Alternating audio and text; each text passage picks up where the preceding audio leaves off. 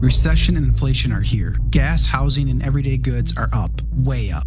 And you want to be ready for any situation. So what would you do if there's no food on the shelf? ARC Heirloom Seeds are here to help. Did you know 99% of seeds sold today can't reproduce? With heirloom seeds, you only have to plant once. Then you can grow year after year, giving you and your family stability and security because things are getting crazy out there. Our all-in-one seed kit provides everything you need to grow your own food. This premium seed kit has over 65 varieties, 50,000 seeds in stores for 15 years. You'll also get our exclusive seed guide to make growing a no-brainer. ARC Seed Kits is a family-owned and operated business and the most trusted name in the nation for over 15 years. Our mandate is to get heirloom seeds into every home in America. Go to arcseedkits.com today and get free shipping by entering promo code podcast. That's ARKseedkits.com, promo code podcast. Get your seeds, get prepared, get growing. arcseedkits.com. Today is October 20th, 2021, and our first story. Democratic Senator Joe Manchin announces a plan to exit the Democratic Party and become an independent if he doesn't get his way. And he's right. He wants the spending bill cut in half, and that's probably still too much. Inflation is through the roof. The economy is in serious trouble. In our next story, Dave Chappelle may be losing this culture war battle as the Netflix CEO walks back his defense of him, saying, I should have been more careful about our employees who are hurting. Apparently, 1,000 employees are threatening to protest at Netflix, and they're beginning to cave. And in our last story, the Democrats on the January 6th Commission and the Republicans, who are basically Democrats, have voted to seek criminal prosecution of Steve Bannon. Is this the end game, my friends? We're getting into some dark times. Now, if you like the show, please leave us a good review and give us 5 stars. Share the show with your friends. Now, let's get into that first story. Major news. Senator Joe Manchin announces he has a plan to exit the Democratic Party and register himself as an independent in the Senate, which, to be completely honest, means very little. But this is a guy from West Virginia, and as I now live in West Virginia, I've talked to many people about their feelings on Manchin, and they all have said he's done. If things go the way they're going, having a Democrat senator makes no sense for the second biggest Trump-supporting state in the union. And while he's still got several years left as senator, people are saying they're not going to vote for him again. Now, what happens if he runs again as an independent? What happens if he leaves the party? I believe this will have a significant impact, can help pull this country back together a little bit, but probably won't be as big as many people are hoping. It's not like he's going to immediately just start caucusing with Republicans and voting on whatever they want, but it is a shift away from the Democratic Party, and it is a major national statement. This would shift the Senate 50-49-2, I guess, or is it 3? I don't know. Bernie Sanders is basically a Democrat. Call him an independent, but he's not. This wouldn't necessarily mean the Republicans are in control and have power, but it certainly means the Democrats will have a lot harder time getting anything done. Right now, many people on the left, many Democrats are saying Manchin needs to vote to end the filibuster. He needs to get in line. But they also have Kyrsten Sinema from Arizona. She may be a Democrat, but she's not falling in line with the party. So I don't know how big a move this will be. But let's talk about the reason behind the move. Joe Manchin says he wants the spending bill, $3.5 trillion, cut in half or else. And the reason why? He says rising inflation, a hidden tax on the American people, and he's not wrong. The economy is in serious trouble, and it's Biden's fault, and the American people think that. 6 in 10 voters, or I should say 6 in 10 people polled, so everybody, say inflation is Joe Biden's fault. His approval rating is in the gutter. His disapproval is skyrocketing, and one financial expert warns we're headed towards the biggest crash in world history. I don't know about all that. Maybe, maybe not. But I certainly hope y'all are paying attention because there are a lot of people who are not, who just believe everything's better than ever. The Democratic voter who for some reason thinks the economy is going well. That's right. The economy is doing so well that Joe Biden needs $3.5 trillion, not to mention the other spending bill, which I think is like $1.2 trillion. It's going to get worse. Barron's, the Wall Street Journal, many financial experts are saying it's going to get worse. CNBC's Jim Cramer apparently just said inflation is way worse than we realize. We had Max Kaiser on Timcast IRL a few months ago. He said real inflation is probably closer to 14%. And the reason they won't admit it is because then they'd have to increase Social Security and make a bunch of changes. So we'll just say 5.2, I guess, which is still really, really bad. And even at that number, it's reflecting what we saw back in 2008.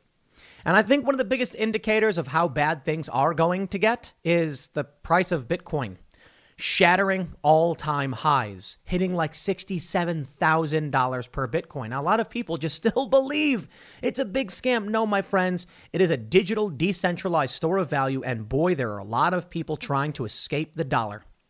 I wonder why so many financial institutions, millionaires and billionaires are touting Bitcoin. Do you think it's because they're betting on it to lose? No. They know the game, and they're making the moves. And for some reason, the people who are naysayers always tend to be those who don't have great wealth. Of course, there's still some people, Peter Schiff, who think Bitcoin's no good. And I'm not here to give anyone financial advice. I'm just saying the price is skyrocketing because people, among other reasons, but there's one big reason, inflation. The cost of beef, it's up like 17 or 18%. Sooner or later, people are going to realize holding on to U.S. dollars means losing value, losing purchasing power. That's what Manchin was talking about in an op-ed he published for the Wall Street Journal as to why he opposed the spending bill. And now he's standing up and saying he might actually leave the Democratic Party. Let's read the news and see what he has to say, and then take a look at the economy, because I got to tell you, Manchin is correct. Before we get started, head over to timcast.com, become a member, and you'll get access to exclusive members-only segments from the Timcast IRL podcast, as well as an ad-free experience. You will be supporting our journalists who write all of our amazing news stories. But don't forget to like this video, subscribe to this channel, share this video right now with all your friends, post it wherever you can. Let's get into that main story now. Mother Jones says, Scoop, Manchin tells associates he's considering leaving the Democratic Party and has an exit plan. He could pull the trigger if he doesn't get his way on the Build Back Better bill. Now, Mother Jones, of course, is a left-leaning biased source, but let's read. In recent days, Senator Joe Manchin has told associates that he's considering leaving the Democratic Party if President Joe Biden and Democrats on Capitol Hill do not agree to his demand to cut the size of the social infrastructure bill from $3.5 trillion to $1.75 trillion, according to people who have heard Manchin discuss this. Manchin has said that if this were to happen, he would declare himself an American independent, and he has devised a detailed exit strategy. Manchin has been in the center of a wild rush of negotiations. This, many of you understand. Sinema and Manchin have been saying no to this, so it's not just Manchin. And Bernie Sanders said 2 people should not be able to stop what 48 people want, completely ignoring the fact that the other half of the country, 50 senators, the other 25 states are saying nah to this. Apparently, in the Democrat world, you better fall in line because nobody else matters or exists. How about it, Bernie? 52 people oppose you. They go on to say, he told associates he has a 2-step plan for exiting the party. First, he would send a letter to Senator Chuck Schumer, the top Senate Democrat, removing himself from the Democratic leadership of the Senate. Manchin hopes that would send a signal. He would then wait and see if that move had any impact on the negotiations. After about a week, he said, he would change his voter registration from Democrat to independent. It is unclear whether in this scenario Manchin would end up with caucusing with Democrats who would allow them to continue the control of the Senate or side with Republicans and place the Senate in GOP hands. In either event, he would hold great sway over this half of Congress. He basically already does. They're going to say, without Manchin's vote, the Democrats cannot pass the package in the 50-50 Senate. And a vote on this measure is key to House passage of the $1 trillion bipartisan road, bridges, and broadband infrastructure bill the Senate approved in August. Manchin has met with Biden, Sanders, an independent, the chair of the Senate Budget Committee, Rep. Pramila Jayapal, the chair of the Congressional Progressive Caucus, and a variety of his fellow Senate Democrats this week in an effort to strike a deal. Through it all, he has insisted that $1.75 trillion is his top and final offer, and he has consistently said no to proposed programs that almost every other congressional Democrat supports. He has told his fellow Democrats if they don't accept his position, they risk getting nothing. My friends, Joe Manchin is a Democrat in name only, and I mean that as actually respectfully. The Democrats are trash. Manchin is saying no to these policies, to these plans. He is clearly not on board with the tribal nature of the Democratic establishment. He represents old school Democrats, and he comes from West Virginia. I'll tell you this, I will not vote for that man. I mean, we're still years and years away from when he's up for re-election, but no, sorry. And I will also tell you, my attitude is I'll tell every single person in West Virginia not to vote for this man, and I'll make it part of my mission. However, if he does the right thing, I think an independent can be good. We don't need a 50-50 Senate. We don't need a 51-49. A 50-49 or whatever is still good. We need compromise and negotiation. Manchin can do that as an independent. Now, if he becomes an independent, I actually would consider voting for him because I won't vote for a Democrat at this point. However, if he becomes an independent, but still just caucuses with Democrats, then definitely not going to vote for him. I'm not a fan of the Republican Party. I actually would prefer an independent. And I like, to a certain degree, what Joe Manchin is saying here. But ultimately, I think we need more national populist individuals, be it left or right. I don't like either party, so ultimately we'll see. But let's take a look at why Joe Manchin is saying this. From Wall Street Journal's opinion section, September 2nd, Joe Manchin wrote, "Why I won't support spending another $3.5 trillion. Amid inflation, debt, and the inevitability of future crises, Congress needs to take a strategic pause." I agree. He says, "The nation faces an unprecedented array of challenges and will inevitably encounter additional crises in the future. Yet some in Congress have a strange belief there is an infinite supply of money to deal with any current or future crisis, and that spending trillions upon trillions will have no negative consequences for the future." I disagree. "An overheating economy has imposed a costly inflation tax on every middle and working class American. At $28.7 trillion and growing, the nation's debt has reached record levels. Over the past 18 months, we've spent more than $5 trillion responding to the coronavirus pandemic. Now, Democratic congressional leaders propose to pass the largest single spending bill in history with no regard to rising inflation, crippling debt, or the inevitability of future crises. Ignoring the fiscal consequences of our policy choices will create a disastrous future for the next generation of Americans. What the Democrats are proposing doing is they want to take their hands right into your bank accounts, strip away your buying power, your savings, so they can use that power to buy what they want. They were also talking about spying on your bank accounts. They changed the rules. Said, okay, how about instead of we'll spy on your bank account if it's $600, we'll do $10,000, which still is most Americans in a year.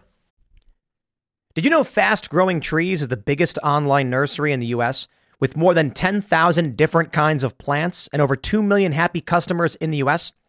They have everything you could possibly want, like fruit trees, palm trees, evergreens, houseplants, and so much more. Whatever you're interested in, they have it for you. Find the perfect fit for your climate and space. Fast Growing Trees makes it easy to order online, and your plants are shipped directly to your door in 1 to 2 days. And along with their 30-day Alive and Thrive guarantee, they offer free plant consultation forever. This spring, they have the best deals online, up to half off on select plants and other deals. And listeners to our show get an additional 15% off their first purchase when using the code POOL at checkout. That's an additional 15% off at fastgrowingtrees.com using the code POOL at checkout. Fastgrowingtrees.com, code POOL. Offer is valid for a limited time. Terms and conditions may apply.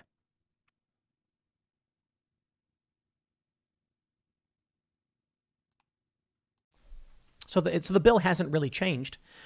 They want to tax the poor. That's what inflation is. You work. You earn $100. The $100 can buy you a bunch of beef. Let's say it can buy you 100 units of beef. $100, 100 units of beef. You put in your bank account. The Democrats then pass this bill. Inflation skyrockets. All of a sudden now your $100 can only buy 70 units of beef. And you think to yourself, what happened? I could have had the beef to eat. So I'll tell you this, personally, I'm just like, I don't want to have US dollars. You know, I'd rather store my money in other investments, property, crypto, whatever. That's just me. I don't know. I do think I tend to err on the right, on the side that is more correct, but I'm not always right. So who knows? It's like a coin flip. But I'll tell you personally, I'm staying away from the dollar, especially right now with what they've been proposing. He goes on to say, those who believe such concerns are overstated should ask themselves, What do we do if the pandemic gets worse under the next viral mutation? What do we do if there is if there is a financial crisis like the one that led to the Great Recession? What if we face a terror attack or major international conflict? How will America respond to such crises if we needlessly spend trillions of dollars today? Instead of rushing to spend trillions on new government programs and additional stimulus funding, Congress should hit a strategic pause on the budget reconciliation legislation. A pause is warranted because it will provide more clarity on the trajectory of the pandemic, and it will allow us to determine whether inflation is transitory or not. While some have suggested this reconciliation legislation must be passed now, I believe that making budgetary decisions under artificial political deadlines never leads to good policy or sound decisions. I have always said if I can't explain it, I can't vote for it. And I can't explain why my Democratic colleagues are rushing to spend $3.5 trillion. He goes on to say that we must allow for a complete reporting and analysis of the implications of a multi-trillion-dollar bill. But I think we need to talk about what regular Americans are seeing. Take a look at this story from Quartz. Food in the U.S. is getting more expensive, and that's largely being driven by rising beef prices. In the past year, the consumer price index for food rose 0.9%, while the index for beef rose 17.6%, according to the Bureau of Labor Statistics. COVID outbreaks forced meatpacking facilities to shut down, reducing beef production. Labor shortages have also slowed down production, from the food workers processing the beef to the truck drivers transporting it.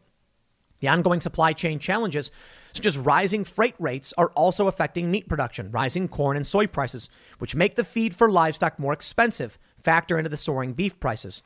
Beef prices were already on the rise before the pandemic. Ongoing droughts throughout the western U.S. have led farmers to pull back on livestock. Poor crops in the past couple of years also pushed feed costs for livestock up sharply last year. The climbing prices are also leading restaurants to change up their ingredients to soften the blow of rising costs. Meat prices are likely to remain high until corn and soybean prices drop, which won't be until 2023. Meatpacking companies' profits soared during the pandemic. The big four meatpacking companies, Tyson, JBS, National Beef, and Cargill, control 85% of the beef market collectively. So it's bad. Food is up, and people are asking themselves why. The Hill reports 6 in 10 say Biden policies responsible for increasing inflation. Poll. They say the Morning Consult Politico poll found 40% of respondents say Biden's policies were very responsible for rising inflation, while 22% say they are somewhat responsible. So that's 62% of people saying Biden is at fault for this. And he is. I remember saying this earlier in the year. Joe Biden's plan: raise the minimum wage, raise corporate taxes, free trade. Do you know what that means? Let me spell it out for you. A company that has people working at $12 an hour is now being told they have to raise their rates to $15 an hour. That's $3 an hour per employee. That's a substantial cost.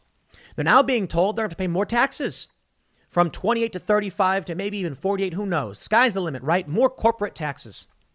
Then they're told also, if you import your product to this country to sell, no taxes on that product. So what happens? A company says, if we stay here in the U.S., we're going to be paying 35% corporate tax. We're going to be paying an additional 20 or so percent in labor costs. I got an idea.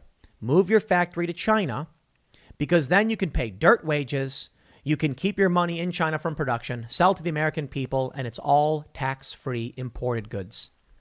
You mean to tell me that Joe Biden's plan was to help America? No, it's, simple people don't understand. They say, but if you raise the minimum wage, they make more money than people can afford to eat. And you're like, how will that impact inflation? They're like, it won't, because Denmark doesn't. Entirely different country, entirely smaller, but they just don't get it. Jobs will be shipped overseas. They will just say outright, I don't care to bother with it. Move the factory somewhere else. Now, maybe for stores and businesses that have to be in the U.S., like restaurants, that might have an impact. But this is part of the policy of Joe Biden, and they're expanding upon it.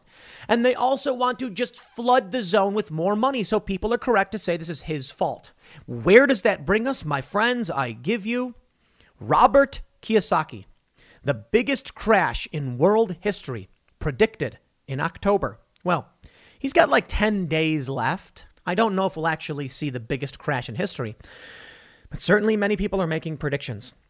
They say the author of the best-selling Rich Dad, Poor Dad predicts that a giant market crash coming in October has already been triggered and will bring down gold, silver, and Bitcoin with it. I'm not entirely convinced about the Bitcoin part. I think Bitcoin will skyrocket as it is. Quote, this is going to be the biggest crash in world history. We have never had this much debt pumped up. The debt to GDP ratio is out of sight. Mr. Kiyosaki said the stock market was being artificially inflated by the Treasury Department and the Fed, with decisions disconnected from the realities of the current economy in the United States. The reason why Ms. Yellen and Mr. Powell are scrambling, he said, is they've expanded the volume of money while the velocity of money is plummeting as no one spends and their cash lingers in savings. And they tried to make people spend their savings. They changed the reporting requirements for the M1 money stock, and they removed the restrictions. It used to be you could only move money from your savings about 6 times per month. Now they said feel free to pull out whatever you want, effectively turning savings accounts into checking accounts. It's not working. But it's not just Kiyosaki. Take a look at this. Inflation, single biggest threat to markets and society in general, says investor who called the stock market crash in 1987. They say in an interview with CNBC, Paul Tudor Jones said he feared the Fed was employing what may be the most inappropriate monetary policy of his lifetime. The Fed moved to average inflationary targeting in a bid to lift stubbornly low inflation. The Fed won that battle in a blowout, Jones said. Now the problem is that high inflation is likely to remain stubborn and potentially much worse than we fear. They say Jones won fame for predicting the stock market crash in 1987. Jones said the demand side of the equation, which is $3.5 trillion greater than it normally would be, is just sitting in liquid deposits that can go into stocks or crypto or real estate or can be consumed. It's waiting to be utilized, which is why inflation will not be transitory. A large cost of living increase for Social Security recipients, as well as the military, will be more fuel to the inflationary fire. Meanwhile, rising wage pressures will be another driver as the economy faces structural issues that won't be resolved by low interest rates or quantitative easing. Over at Barron's, they're reporting as of today, inflation is about to get much worse, even if shortages end. They say, almost as passé is Friedman's dictum that inflation is everywhere and always a monetary phenomenon. Given the Federal Reserve's previous inability to get inflation to reach its putative 2% target, especially in the years following the financial crisis, the current surge in inflation seems tied mainly to the effects of the pandemic, which has led to shortages of everything, owing both to snarled supply chains as well as the reluctance of many people to return to work. But the basic tenets of monetary theory may be about to be relearned, so writes Deutsche Bank macro strategist Alan Ruskin, who warns the money supply explosion that powered the economy's rebound last year, along with the rally in everything from stocks to houses, will be followed by nasty after effects. The inflation will prove to be more than transitory, despite what Fed officials assert, leading to what he sees as a hangover like no other, as he titles his reports. Oh boy. Well, Joe Biden's in the gutter over it. Disapproval in aggregate is at 51.2%. Approval has dropped to a new low, 42.3%. Biden is spiraling out of control. The Democrats know it, and it's only going to get worse. Take a look at this. Washington Post is getting slammed for a piece calling on American consumers to lower expectations in Joe Biden's America. Why bread lines are the new buffet. Here's their opinion piece. It says, don't rant about short-staffed stores and supply chain woes. Try to lower expectations. I used to have the expectation that I could go to the store and there would be cream for my coffee. Not an outrageous thing to expect. I remember there was a bacon shortage. Bacon prices are through the roof. We went to the store and they didn't have any bacon. And I went around to some local farms and they said, yeah, bacon was getting hard to come by. Yeah, I think there's still bacon now. We went and bought some. I remember for like a month, there was no cream at my local store. Oh, they had creamer, like the hydrogenated flavored oil stuff. They had canned whipped cream. They had cheese. And I'm just like, but where's the heavy cream? Where's the just cream? I should be able to expect that, right? Especially where I live, there's farms everywhere. So what we've been doing lately for shopping is going to farms instead. There's a really great, there's a bunch of really great farms right where we live. And they have cream and they have beef and they have fresh meats. They're healthier. They're more expensive, but they're more readily available. The best part was we were told by the farm, they were like, you can eat this beef raw because it is clean meat prepared in sanitary, fresh farm conditions. And we're like, wow. And they're like, yeah, no diseases. Clean utensils, clean cutting materials. So we actually got some beef. We don't eat it raw, but we like to have, medium rare, a little pink in the middle on our burgers and our steaks. And that feels great knowing that we're getting good, clean farm meat, grass-fed beef. Absolutely fantastic. For most people, they're just being told by the media to try to lower your expectations. Maybe eat some Soylent, as it were. Drink some of those pre-made meals. I'm not trying to rag on the company, but it is kind of a funny name. Here we go from Ad Age. Food shortages are wreaking havoc like whack-a-mole. Grocery stores and restaurants are still facing shortages and delays. Here's a photo of someone, and it says, the supply of basic goods at U.S. grocery stores and restaurants is undergoing intermittent shortages and delays. Credit iStock. I would like you to grasp the photo here. It is a photo from iStock, meaning a stock photo. We don't know where it's from. The news story is from October 19th, 2021. I have here another story, this from Thrillist.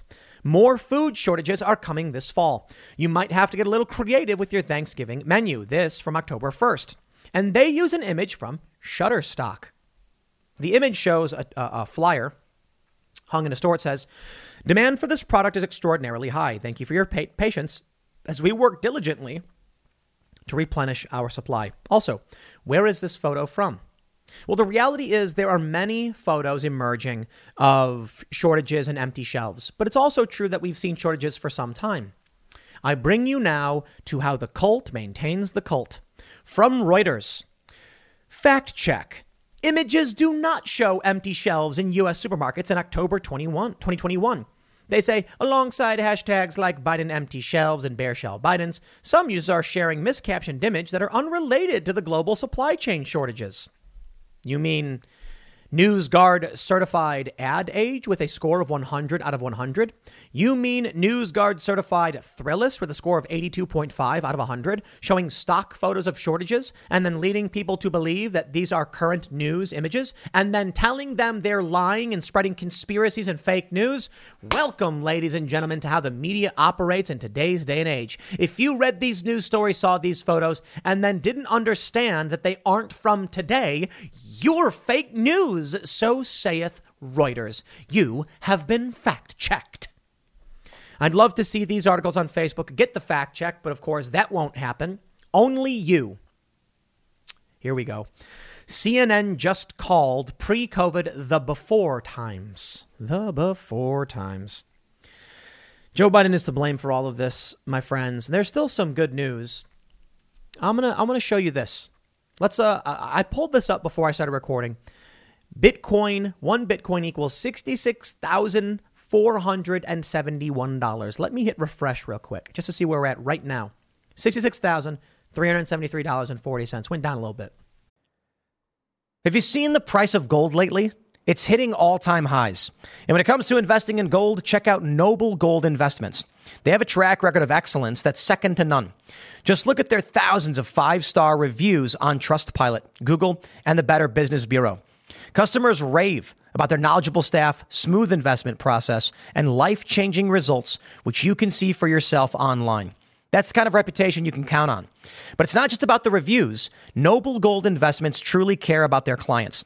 They take the time to understand your unique needs and goals, and they give expert guidance every step of the way. That level of personalized service is rare in this industry. Look, when it comes to securing your financial future, you can't afford to take chances. Go with the gold company that has earned the trust of countless investors. Visit noblegoldinvestments.com/Tim Pool today and discover why Noble Gold Investments is the only choice for smart, secure gold investments. Or call them at 877-646-5347. Again, that's 877-646-5347. I'm not here to give you financial advice. I'm here to point out that Bitcoin is setting new records mainly due to there's two big reasons. One, the first Bitcoin ETF has launched. That is Bitcoin effectively on the New York Stock Exchange. You can open up your trading apps and there it is. I think it's called BITO, B-I-T-O. But the other big reason is inflation. For me personally, I don't care about a Bitcoin ETF. I mean, it sounds great. When they announced they were doing the Bitcoin ETF, I didn't run out and buy more Bitcoin. I buy a small amount every month. Every month, I buy a little bit of Bitcoin. Nothing crazy. Boy, am I happy about that, considering the inflation and the rise of Bitcoin. But as more people seek to hedge their bets, worried the dollar is going to collapse, the prices are going to skyrocket, not only is Bitcoin going to outperform the dollar in terms of if you could buy a candy bar for $1 now, but you buy $1 in Bitcoin instead, in 2 or 3 months, the candy bar will be $1.20 and your Bitcoin will still track alongside the $1.20. You'll still be able to buy that candy bar, but holding the dollar will not work out so well, right? Not only that, but because more people are seeking to hedge their bets, demand for Bitcoin is skyrocketing. Again, not giving advice. I'm only showing you this because it is a major sign that people are not confident at all in the dollar. And I hope you are aware of what that means.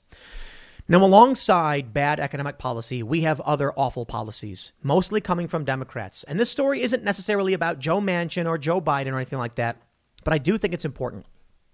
From timcast.com. San Francisco closes In-N-Out Burger after company says they won't act as vaccination police for any government. Joe Biden and the Democrats are leading the charge on mandating vaccines. And these businesses, they're saying no. You're not seeing this stuff in red states, but you're seeing Washington, you're seeing New York, you're seeing California. Take a look at this. San Francisco has closed a franchise of the wildly popular In-N-Out Burger chain after the company refused to act as vaccination police for any government. Bravo. Bravo, In-N-Out. In-N-Out.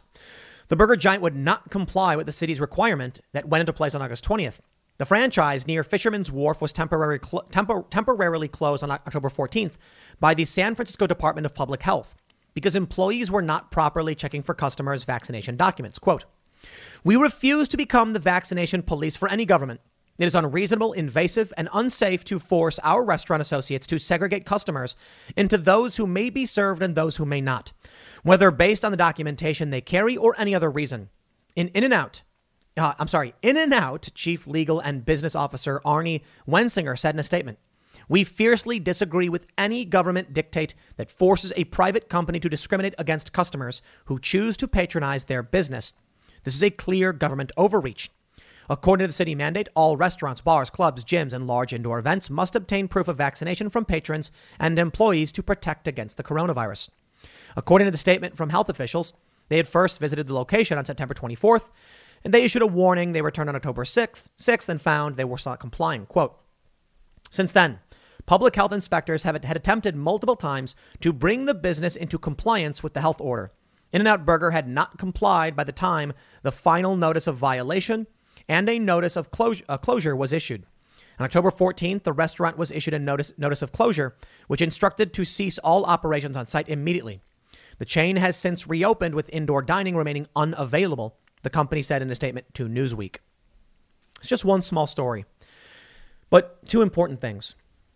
The economy is in shambles because of stupid ideas like Biden's $3.5 trillion spending bill. The Democrats don't care. They're burning everything to the ground. They just want to extract as much of your labor and your wealth and your buying power as they can until the ship comes, grinding to a halt and sinks.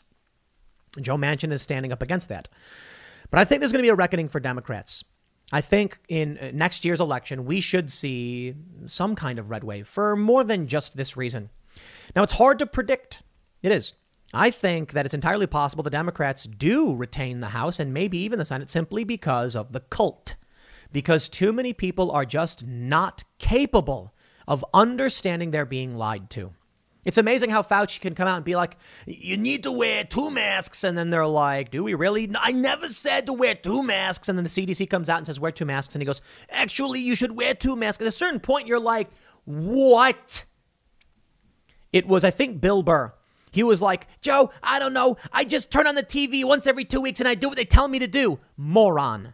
Ethan Klein of H3 says, "You just go to the CDC website. You don't even have to think." So what happens is someone turns on the TV and Fauci goes, "You need to wear 2 masks." And then they go, "Okay," and they put on 2 masks. Then the next day, someone turns on the TV and Fauci goes, "I never said you need to wear 2 masks." And so they say, okay, and they don't. And then these two people meet and they both start screaming, but Fauci said. These people do not have the ability to understand what is happening all around them. And people like Fauci can say whatever they want and they just fall in line. So maybe the cult is powerful and people will just stay stuck in that system. I don't know.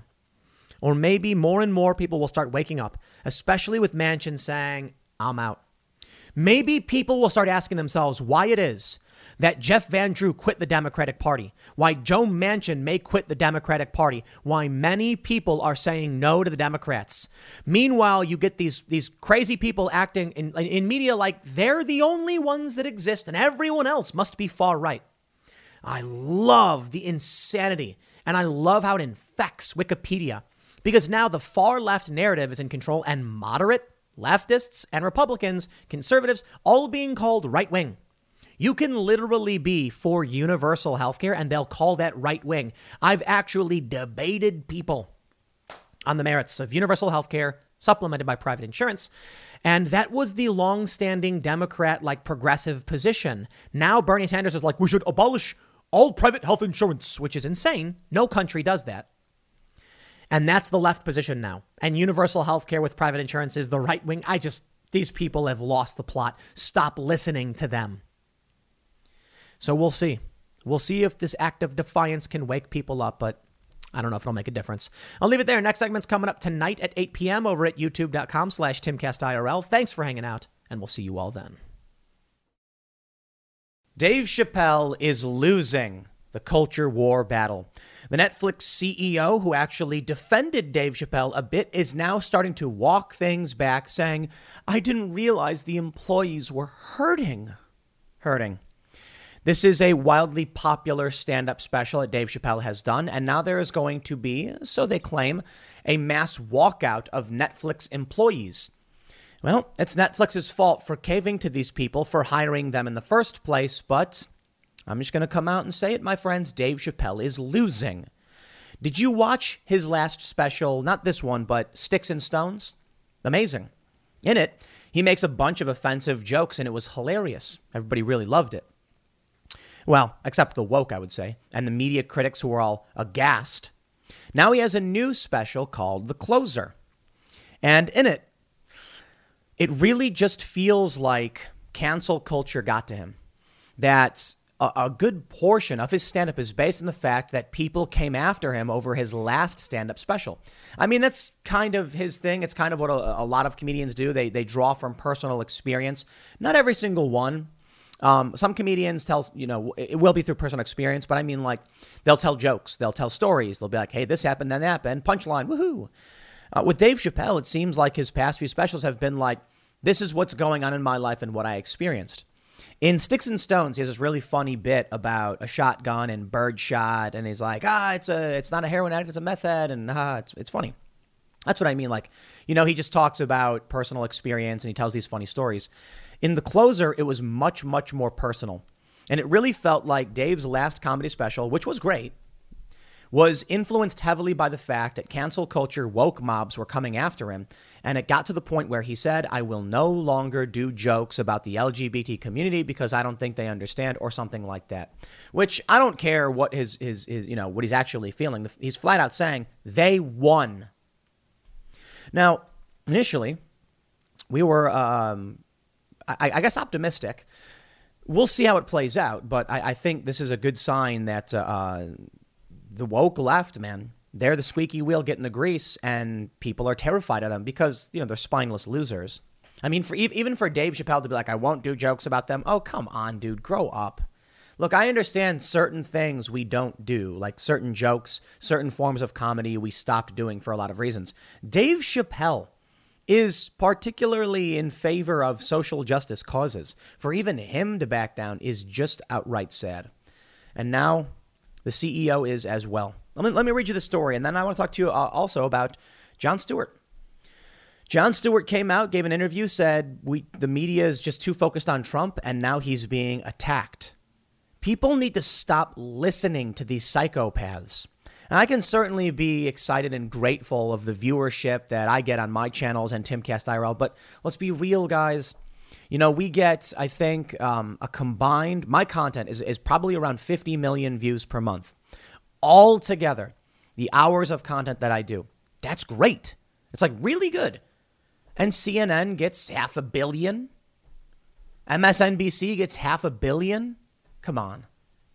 We're getting 10% of that. I mean, it's good that people are watching, and I can respect everybody who's reading timcast.com and coming here. But Dave Chappelle even being smacked down? Yep. That's not a good sign. We need people to just wake up to the insanity. Jon Stewart is now right-wing. Bill Maher apparently now is playing to a right-wing audience, and he's surprised by it. Let's talk about what's happening in this world, right? We'll start with this from timcast.com. Netflix CEO says he screwed up while defending Dave Chappelle's special on eve of planned employee walkout. Be a member. Go to timcast.com, become a member, help support our work. We're hiring journalists. We're expanding. We have 2 different nonprofits. One to create decentralized social media technology so that you can never be banned. And the other to fact check news organizations and fact checkers. So when you make those donations, we're funding nonprofit work. We're building culture and we're hiring people. Here's the story. Netflix co-CEO Ted Sarandos has said that he screwed up in leaked internal communications defending the Dave Chappelle special ahead of Wednesday's planned employee walkout in protest of the comedy show. Timcast, there's a typo right there. Chappelle's special, The Closer, has been facing extreme backlash for politically incorrect jokes about transgenderism. In the leaked communications with employees, Sarandos said that distinguishing between commentary and harm is hard, especially with stand-up comedy, which exists to push boundaries. Some people find the art of stand-up to be mean-spirited, but our members enjoy it, and it's an important part of our content offering. In a follow-up memo, Sarandos explained that we have a strong belief that content on screen doesn't directly translate to real-world harm, citing the fact that violence on screen has gone up. Screen has gone up while going down in many countries. There was a really great point brought up by Michael Schellenberger last night, and he was saying, why is that the standard? Why was that something appropriate for the Netflix CEO to say? Instead of just being like, it's a comedy show. To come out and say that we did a show that everyone's offended by, but don't worry, no people were violently harmed afterwards is a terrible standard. But it's a good example of how the left reframes things. Instead of saying this is a net positive for everybody, Dave Chappelle is speaking out and speaking up on behalf of people. He actually defended a friend of his who was trans. Instead of saying this was a positive, they say it's a major negative. We get it, but don't worry, no one got beaten. The left has already won that argument when they reframed it. Quote, the strongest evidence to support this is that violence on screens has grown hugely over the last 30 years, especially with first-person shooter games. And yet violent crime has fallen significantly in many countries. Adults can watch violence, assault, and abuse or enjoy shocking stand-up comedy without it causing them to harm others. We are working hard to ensure marginalized communities aren't defined by a single story. So we have Sex Education, Orange is the New Black, Control Z, Hannah Gadsby, and Dave Chappelle all on Netflix. Key to this is increasing diversity on the content team itself. Now, in response to that statement, Hannah Gadsby came out and started smack-talking Netflix and insulting them, but that's a whole other thing. The memos did not help to tamper the outrage among leftists working at Netflix. However, and a walkout was planned for Wednesday. In a company's Slack channel on Monday, an employee wrote, I encourage all trans and allies not to work for Netflix that day. As we've discussed through Slack, email, text, and everything in between, our leadership has shown us that they do not uphold the values for which we are held. Between the numerous emails and non-answers that have been given, we have been told explicitly that we somehow cannot understand the nuance of certain content. I don't know about you, but asking for us to show the whole story and not just the pieces that harm trans and LGBTQ plus people is not an unreasonable ask. So I encourage us all to state clearly that we as Netflix employees are stunning, not simply when we are doing the work. What is this? Weird quote. That our roles demand for us, but also when we challenge the very principles of our company. In an interview Tuesday night, Sarandos told the Wall Street Journal that he had botched his response to disgruntled employees. This is just hilarious. What I should have led with in those emails was humanity, Sarandos said. I should have recognized the fact that a group of our employees was really hurting. No, you should fire all of those employees, you spineless loser. But let's not forget, this is the company that made Cuties big mouth and fired one of their executives for telling people that the N-word was racist. I'm not kidding. One of their executives was explaining to people, these are some racist words and offensive words that we don't want to appear on the network. And then when he explained them, they went, how dare you actually say words? And so the guy gets called into HR and they're like, we have a report that you used the N-word. Well, no, I was explaining to people what words are offensive. And so they said, what words are offensive? And he said, well, I said, don't say these words. And then they were like, get out. I can't believe you would just say that word again. Words are violence. Stop hiring these people, you pathetic losers. If you know what, man, I don't have a Netflix account. I have friends who do, but I tell you, man, we need alternatives. This is what I want to do with timcast.com in the long run. I want it to be its own Netflix. We're not going to have vax mandates. We're not going to sit here and cry and say, I'm so sorry to my fans. I don't care who they are. If we do a show with someone who hates Donald Trump and says dumb things, I'll be like, don't watch the show about the guy who doesn't like Donald Trump if you don't like him. And for the people on the left, if you don't like it, don't watch it. I don't care. Well, we got one show so far, Tales from the Inverted World. If we had the, billions of dollars of Netflix, perhaps we would be doing large shows and specials like this, but we don't. So for the time being, we're starting with vlogs and podcasts. But hopefully, maybe in 5 years, we will have a couple of different shows. We'll have a sitcom, and we will tell all of these woke lunatics to shove off. I don't care about your opinion. We ain't going to hire you. You can go cry yourself a river. He goes on to say, specifically, Sarandos walked back his remarks about entertainment causing real-world harm. To be clear, storytelling has an impact in the real world, sometimes quite negative, he said. Sarandos did not entirely throw Chappelle under the bus, however, adding that the special was consistent with their goal of entertaining people with different tastes.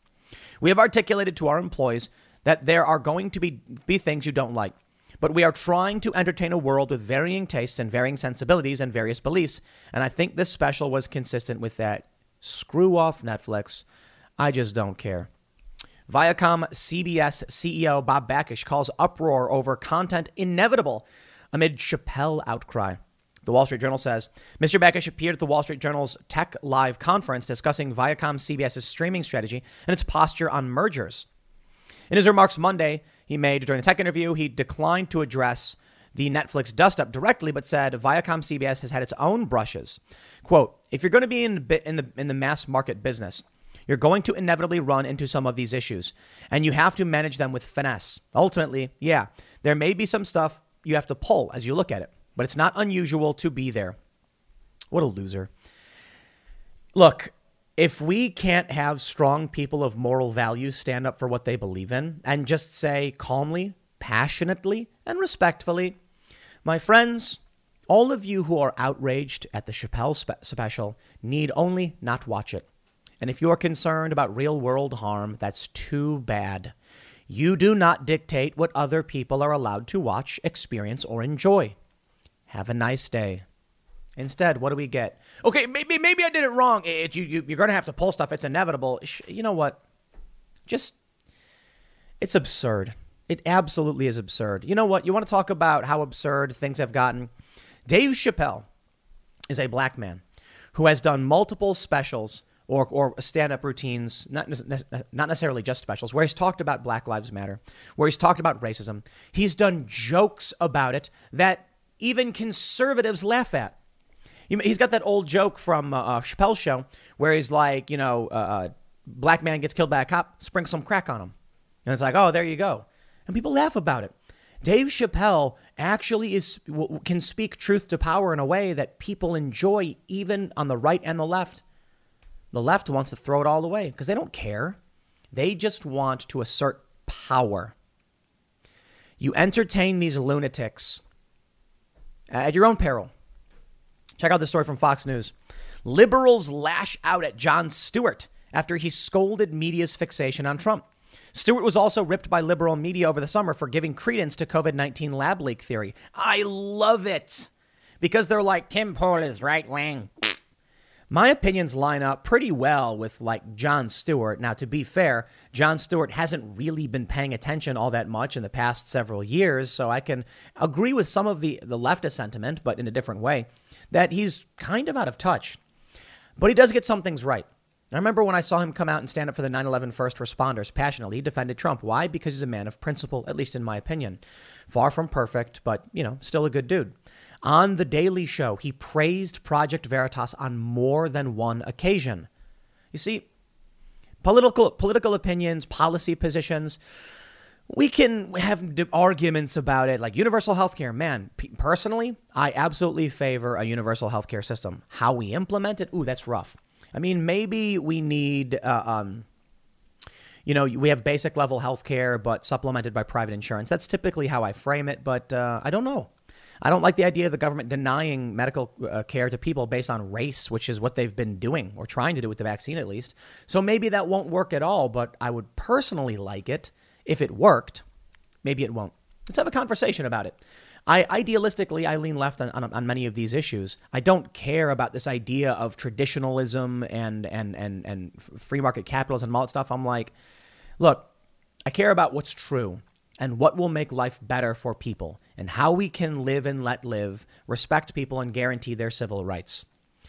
The left says standing up for truth is right wing. So when Jon Stewart comes out and says they're obsessed with Trump, they say, he's lost the plot. Bill Maher, take a look at this. I just absolutely love the world we're in, huh? How about this? Bill Maher on crowd's hunger for mocking wokeness. For the first time, I'm playing to a mixed audience. Maher dings Democrats for leadership since Trump left office. I would have liked a little more competence. And Bill still lives in the bubble. What's really amazing to me is that Bill Maher can principally see things that make no sense, like cancel culture and the woke left, but he just keeps believing the establishment media outlets. Bill, please wake up. I was recently asked by somebody if, they wanted to put me in touch with Bill Maher's team. They're like, you got to go on Bill Maher. And I was like, I wouldn't do it. I wouldn't do it. I have no reason to go on a show that, for one, I'm pretty sure gets less views overall than my show does. It's old. It's outdated. I remember when I was younger and Jon Stewart was retiring, and I was like, man, I always wanted to meet Jon Stewart and go on a show, talk about these ideas, talk about what the things I had experienced. And now I'm older and wiser. And I look at these guys and I'm just like, I see what they did wrong. I see what they're doing wrong. And I'm not sure if I care. I will say something. We had a guest recently, came on the Timcast IRL podcast, and we were talking about our ratings, our viewership. We get in total viewership with live and with on-demand viewing, it's like 600K total, maybe 550 to 600K, 1,000 views in the 2-hour show. And then we do the clips, which get another 600. So we get all in all, these shows will generate a collective of 1.2 million. It's not the same as Bill Maher. Bill Maher does his show, and in that 2 hours with reruns, he'll get a total of 1 million, or it's 800,000.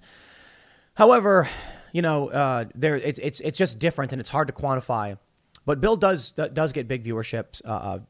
I just don't care, though. I don't care to be a part of that system. But what I'm getting at is really interesting. We can have people on our show. We had Sean Spicer on Timcast IRL, and he says a lot of things. Media absolutely ignores us, and you know what? Good.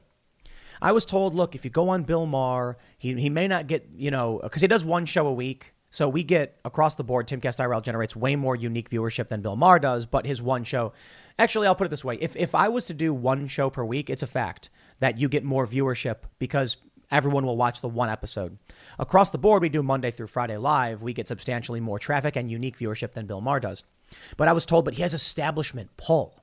You go on that show and all these journalists will see you. And I'm like, I don't care about those people. I don't want them to see me. I don't want to be involved in their psychotic, broken world.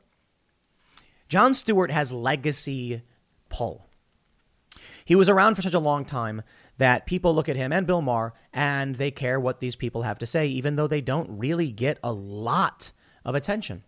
My favorite story right now, exemplifying how the New York media works, is Aussie media. This big story among journalists about, how it was a vaporware or whatever. I don't even know or care about the story. Most people don't. It's not going to change the fact that there won't be food on your table for Thanksgiving. It's not going to change the fact that you can't get Christmas presents for your kid. It's not going to change the fact that there's a pumpkin and turkey shortage, mostly due to labor shortages or inflation, stagflation. It's not going to change any of those things. So why are they talking about it? They think regular people like that story? They're writing news for themselves, something I refer to as music for musicians. And I'll tell you this story for those that haven't heard it. I remember playing a show, and I think I played second. There was 3 people. I played second, and my songs are all relatively simple and poppy, 4 chords, and packed the house. It was a small venue. It was like 50 people, but, every seat's full, and I ended up making really good money. I was like, wow. And the guy who played after me was playing this crazy arpeggiated, and not many people stuck around for it. I remember seeing that and saying, like, you did a really good job playing the guitar. Technically impressive, but confusing to regular people. So anyway, my point is, this is what New York media has become. Music for musicians. They write stories for each other. They're so out of touch. This is why you see this. Liberals lash out at Jon Stewart, but Jon Stewart is correct. Jay Rosen, one of the most vapid and confused individuals, he's a professor at NYU, no less, says, I watched this entire interview. And by the way, he's praised me in the past. I watched the entire interview with Jon Stewart. Many of you will probably disagree, but to me, he sounds lost, surprisingly inarticulate, and no clear point of view, dismissive of the asymmetry in our politics, and a minimizer. Here's Eric Boehlert, whoever that is, verified, says, agreed. Tom Watson, absolutely. Stewart lost the plot before 2016 and has seemed like a rudderless scold. I think it was a fairly big loss at the time, actually. And L Dash says, this is dead on. Stewart became a both sides zealot long ago, and the resurgence of fascism in the country has done nothing to dissuade this. It's also why his Church of the First Responders ignores obvious, egregious, systematic harms by cops and their enablers. Talk about being in a cult. Now, do you want to make money from cult members? I guess it's better you have the money than they do, but not when you're building culture, making the cult bigger. Come on. You've got to tell these people to shove off. Let them have their cult, but we'll do something else. Brandon Friedman says he's a comedian who played a political journalist on TV quite well, but now that he's attempting to be a real serious journalist, it isn't working. It's not his thing. Yeah, and Stephen Colbert. How's that?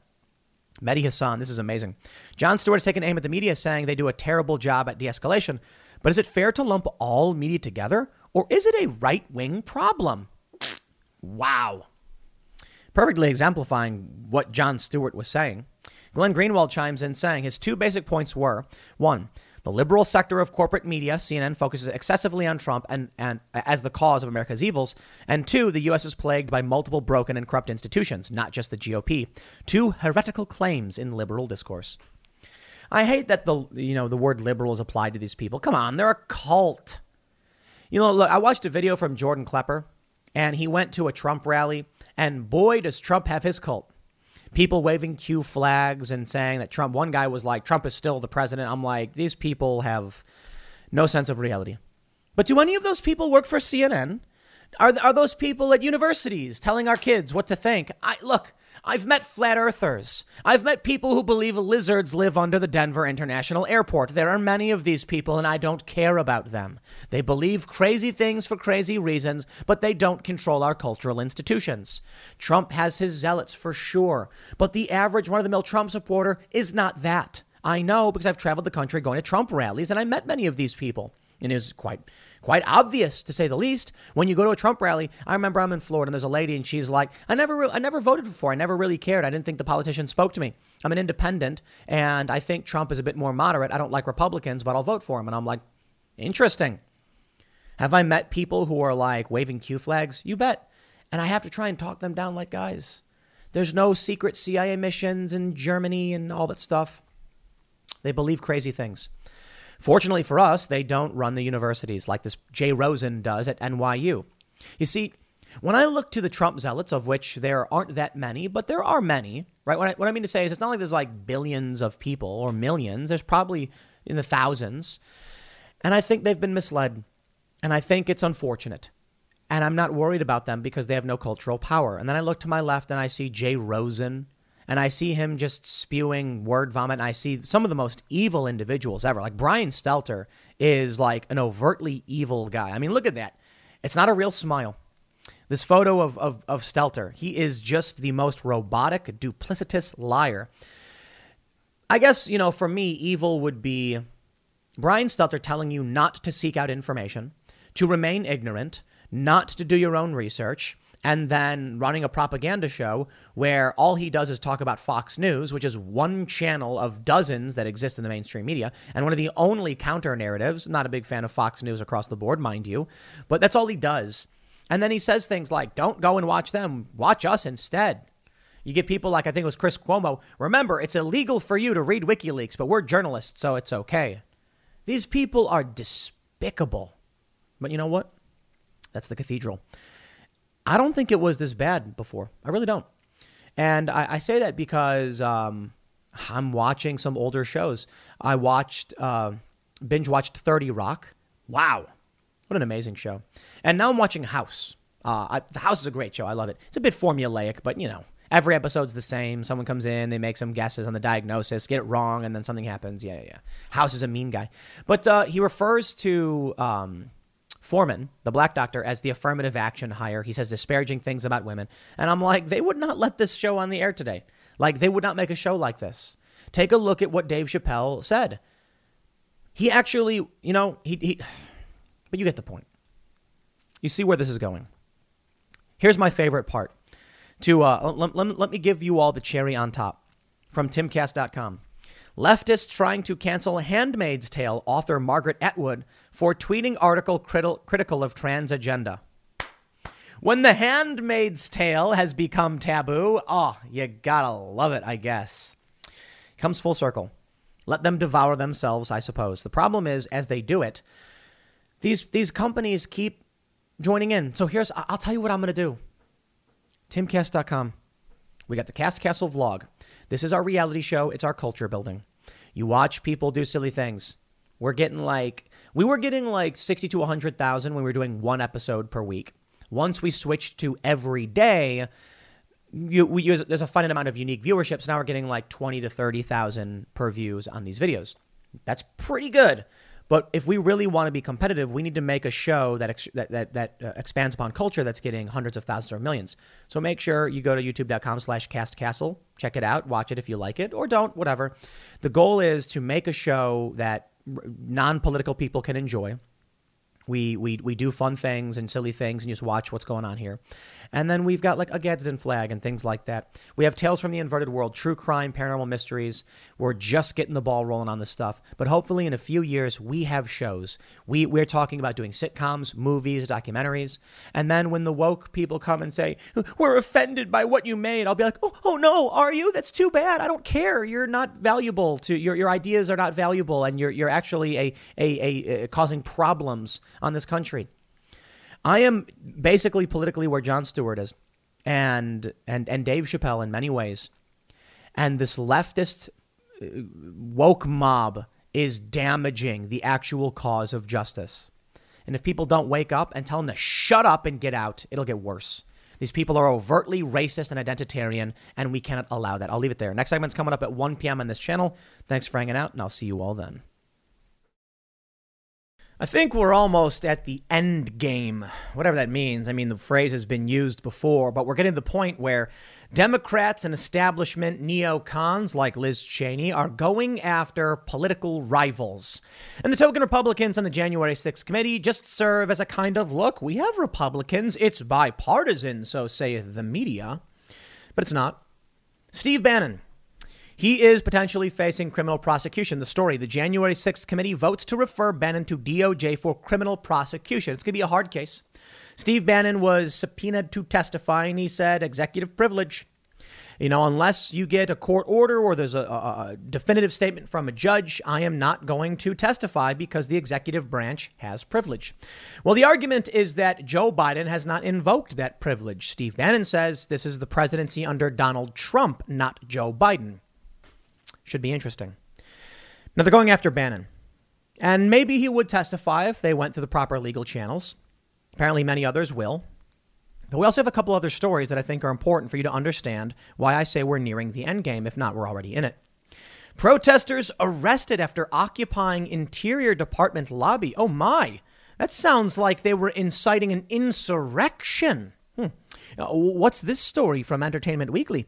Alyssa Milano arrested at voting rights demonstration outside White House. Was Alyssa Milano fomenting insurrection?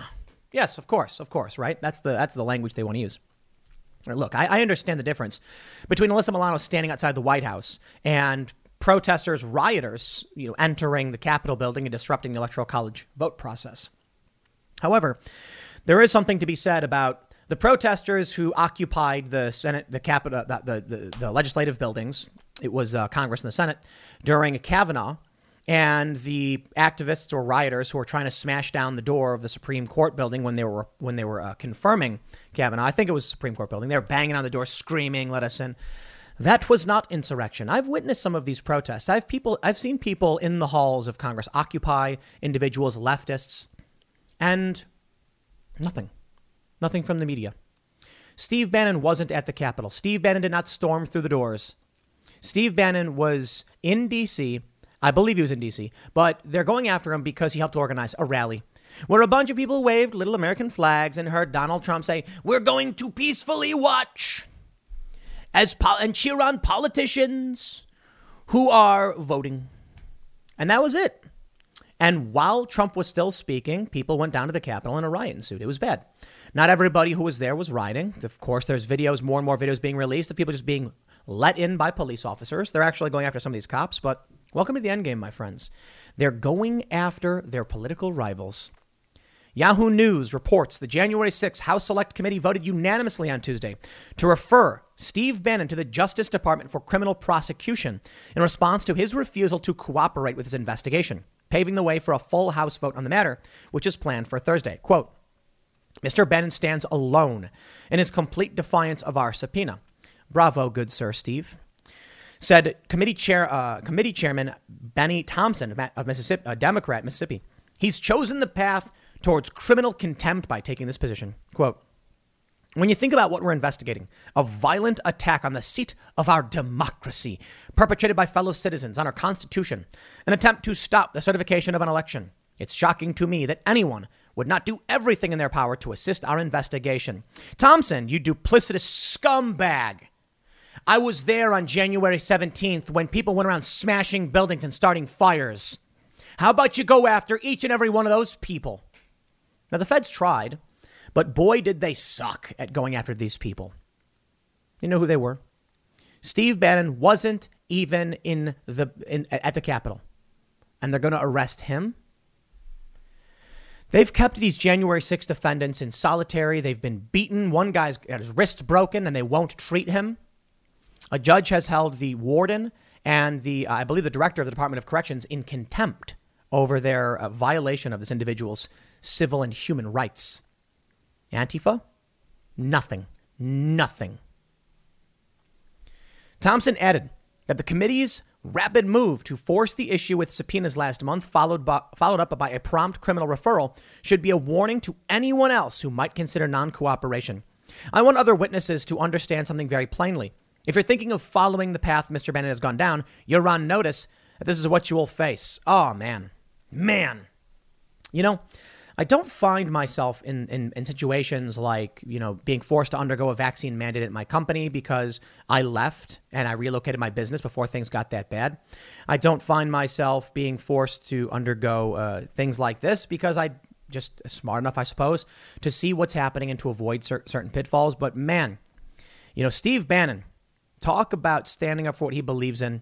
And boy, do I have tremendous respect for this guy. I've had him on the show a couple times. He's brilliant. Steve Bannon's a good guy. He's a smart guy. And boy, do they go after him. And boy, is it just total BS. They're afraid of him because he's a powerful individual. And I don't mean like access. I mean like the dude is sharp with it. And boy, can he organize. And that's dangerous for the establishment shills. You can burn down a building. You can kill people in coming out of a pawn shop. But if you dare defy the Democratic establishment for simply having been involved in a rally, they will seek to have you arrested. I would never comply with scumbags like this. Actually, no, I take that back. I really do. You know, I thought about this. You know, what if I were in this position? Well, I don't see myself as being in a position like this, but I'd actually show up. I would love the opportunity to look Liz Cheney in the eye and say, you are a piece of human trash. It's unfortunate the people of Wyoming are forced to endure your faux leadership, but I look forward to the next election when you can be removed. I would love to look Benny Thompson in the eye, just whatever their questions were. This is why I'm almost like Bannon maybe should testify. Give yourself an opportunity. Actually, this is interesting. Bannon was in favor of the January 6th investigation. He was in favor of the committee. Interestingly, I think he should testify. He isn't just saying, what does he have to really say? I'll organize an event. No. What he can say is when Antifa shows up in Minnesota, when Antifa shows up in D.C., there was no response. No, sir, we're talking to you about January 6th. What happened on that day? I was not involved in the planning of Antifa's attack on January 17th. January 21st, 2017, during the insurrection. Thank you. During the insurrection, we saw several people breach the Capitol. I believe you're incorrect. During the insurrection, I just saw Antifa burn a limousine and throw bricks through windows. Which event are you referring to? Oh, I'd love to just play that game. And they bang their little gavels. If you don't answer your questions, shut your mouth. Oh, man, they would never let me in that building. Boy, would it just feel so good. You know, I'm reminded of V for Vendetta when you have that scene with Prothero. He's the pundit guy. And they I don't know if you've seen the movie. You have to have seen the movie. It's amazing. When V goes into the news building and then escapes, plays the message. Then Prothero's like, I'll tell you what I would have loved. I would have loved to have been there, to have looked him in the eyes. And then he turns around and V's and he's like, ugh. And he's like, no, man, I'll tell you this. I would have loved to have been there. Don't believe me? Tucker Carlson had me on his show because when Antifa got in my face in Boston, I wigged out. I did. And it was like, and then some other guy came and pulled my hat off and then I wigged out even further. Nah, I'd love to see these people and stare and they can say, oh, contempt or whatever. You know, I don't care. I literally don't care. You people are scum. The people on this committee are the most vile, capital city Hunger Games pieces of trash. And someone needs to say it to their faces. I'd love to sit there and be like, please, C-SPAN, put your cameras on my face. You think I'd wear a suit? Never going to happen. And I would say you are all vile trash. You are the most disgusting, unscrupulous, unrepentant pieces of garbage this country has ever been forced to endure. And I hope that one day soon, the American people make that move, organize, primary all of you, get you out, and then maybe we'll see some real leadership in this country. Some real reform. Furthermore, I'd love to see a convention of states. And these people should be locked up. Criminal corruption. All right. Let's not go too far. If they've committed a crime, being a bad politician, you don't get locked up for, but remove them from office at the very least. Some of the worst human beings. And I feel bad for my fellow Americans having to endure this scumbaggery. They say Thompson said so far Bannon is the only person to refuse to work with the committee. I want to make it clear just how isolated Mr. Bannon is. Oh, he's not isolated. I stand behind him, and I'm sure many of you do as well, saying, Steve, good for you. We believe in you. We have reached out to dozens of witnesses. We are taking in thousands of pages of records. We are conducting interviews on a steady basis. So far, two other top officials close to Trump, former White House Chief of Staff Mark Meadows and Kash Patel, have cooperated with the panel and have not used Trump's claims of executive privilege as a shield. Liz Cheney, the committee's leading Republican and its vice chair, focused her statement on picking apart the weaknesses in Bannon's claim that Trump's assertion of executive privilege, spelled out formally in a lawsuit filed Monday, precludes him from providing testimony or documents related to the January 6th insurrection. The plain fact here is that Mr. Bannon has no legal right to ignore the committee's lawful subpoena. This is why Bannon is such a prominent guy. You know, I see so many people claim to have beliefs and principles, and boy, do they cave. But here's a guy saying, nah, in the face of jail. They're like, we'll lock you up. And he's like, okay. I'm like, wow. Bravo, man. Big fan. Big fan. Legal expert Jonathan Schaub, a former DOJ attorney, told Yahoo News, executive privilege covers only matters related to a president's official duties. Bannon's testimony about the events leading up to January 6 almost certainly has no relation to Trump's official duties as president and relates solely to actions Trump was taking in his personal and political capacity, which is legally distinct, Schaub told Yahoo News. By definition, executive privilege does not protect conversations about undermining the Constitution. I kind of would like to see Bannon testify, but I guess it's not public for the most part. I think the people who are testifying, there's an interesting conversation to be had here. Bannon said to me that he was in favor of the January 6th commission because he wants to get to the bottom of what happened so it can be revealed to the public. That's a good point. Well, maybe in that case, he should testify and say, spill the beans, make everything public. I guess we'll see. Bannon said that he would testify if, executive privilege was duly ruled upon by a court. This is a bold action to go for criminal charges. Cheney also said that based on the committee's investigation, it appears Mr. Bannon had substantial advanced knowledge of the plans for January 6th and likely had an important role in formulating those plans. What they don't tell you is the plans were about a rally, not storming a Capitol. On January 6th, a mob breached the security perimeter of this Capitol, assaulted and injured more than 140 police officers, engaged in hand-to-hand violence over an extended period, and invaded and occupied the Capitol building. All really bad, mind you, and I think these people should be prosecuted. All in an effort to halt the lawful counting of electoral votes. That's actually not true. The FBI said there was no plan and there was no insurrection. The day before this all occurred on January 5th, Mr. Bannon publicly professed knowledge that all hell is going to break loose tomorrow. What does that mean? No, seriously, what does it mean? All hell is going to break loose. Was he saying that Mike Pence would kick back votes? Was that what he was saying? I'll tell you this. It's really funny. I said nothing was going to happen. I was like, a bunch of people are going to show up, wave little American flags. It'll be a waste of everyone's time. He forecast that the day would be extraordinarily different than what most Americans expected. The committee's ability to learn the truth by January 6th is a test of whether the rule of law still applies in America, Thompson said. If there's no accountability for these abuses, if there are different sets of rules for different types of people, then our democracy is in serious trouble, he said. You know what? I completely agree with you. Protesters arrested after occupying Interior Department lobby. Okay, so they were arrested. It was a sit-in. What happened? An Interior Department spokesperson said a group of protesters rushed the lobby, injuring at least one security officer who was taken to a nearby hospital. Police and protesters clashed outside the building, and officers used tasers against several unarmed protesters. Interior Secretary Deb Haaland was traveling Thursday. She said protesters were taken in for booking. So what do we have here? Is this an insurrection? Where's the media to be like, a bunch of far-left climate change rioters stormed the building and injured...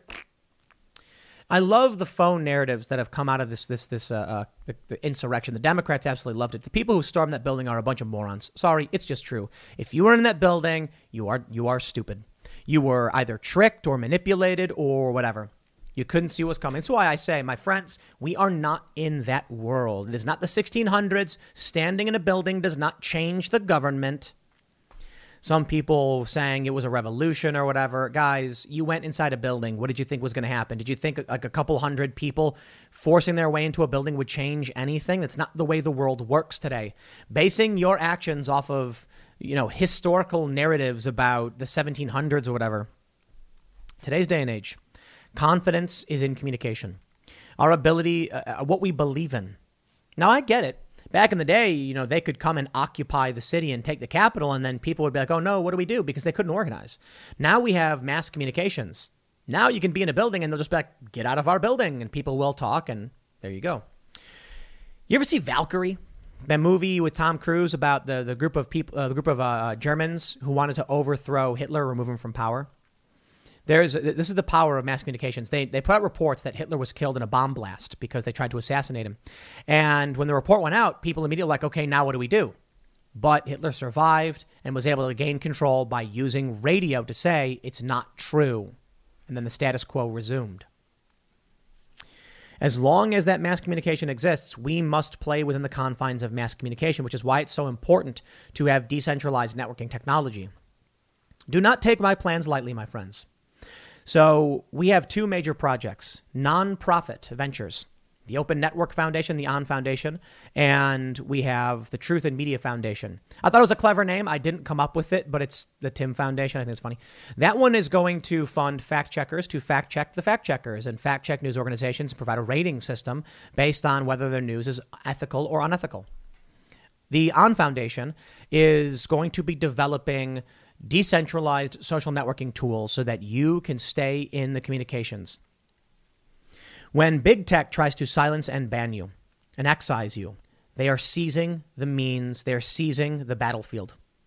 And so long as they have that power, they can control narratives, ideas, and whether or not people will take actions. Law enforcement, just the other day we saw this story. Biden is trafficking children. It's not an exaggeration. He's literally trafficking migrant children, and the police are helping him do it. Local cops in small jurisdictions. This is what happens when you control the flow of communication.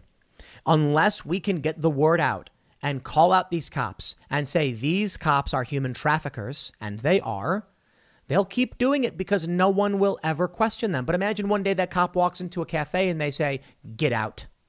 Well, then they're going to be like, geez. Look, I know the left talks about that in terms of Black Lives Matter stuff, but blaming an individual cop who was not involved, I don't think makes sense. Blaming the actual cops who are engaging in racist abuse or human trafficking, that I get. That's the modern state of warfare, cancel culture. That's why they're always filming. If you have a complaint about a Karen, they'll say, you know, it's really funny. There are videos where like an older woman will be complaining and everyone will call her a Karen. There have been several videos where I'm like, she's right, though.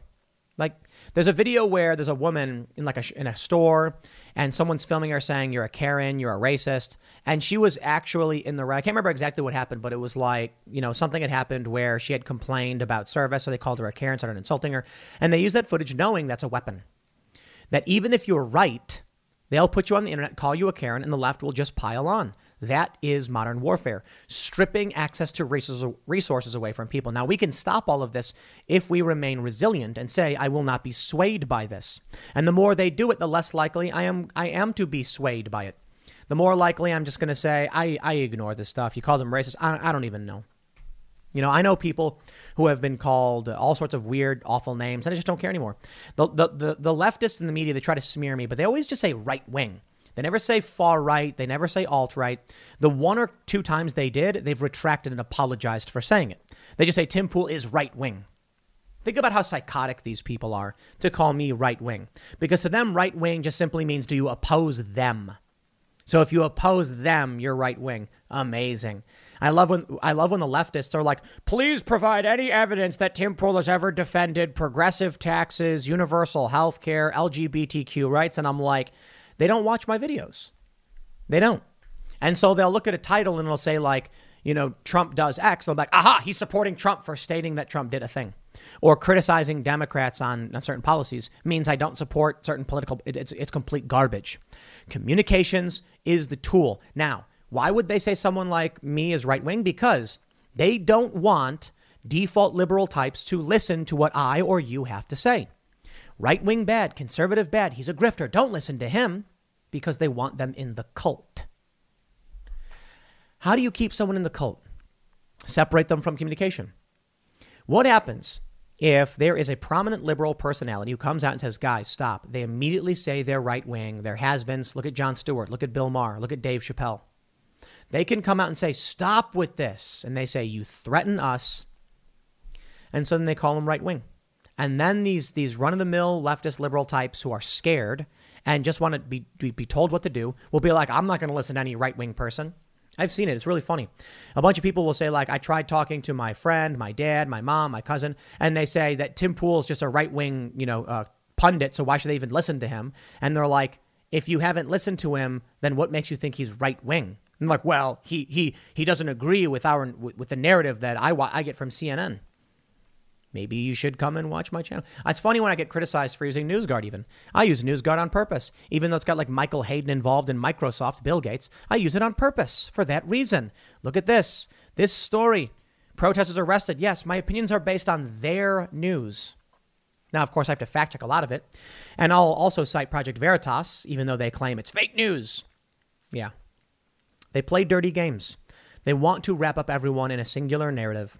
And if someone challenges that narrative of control, they will do everything in their power to smear everyone else. That's the game. So I'll wrap it up with this. Do not walk into their traps.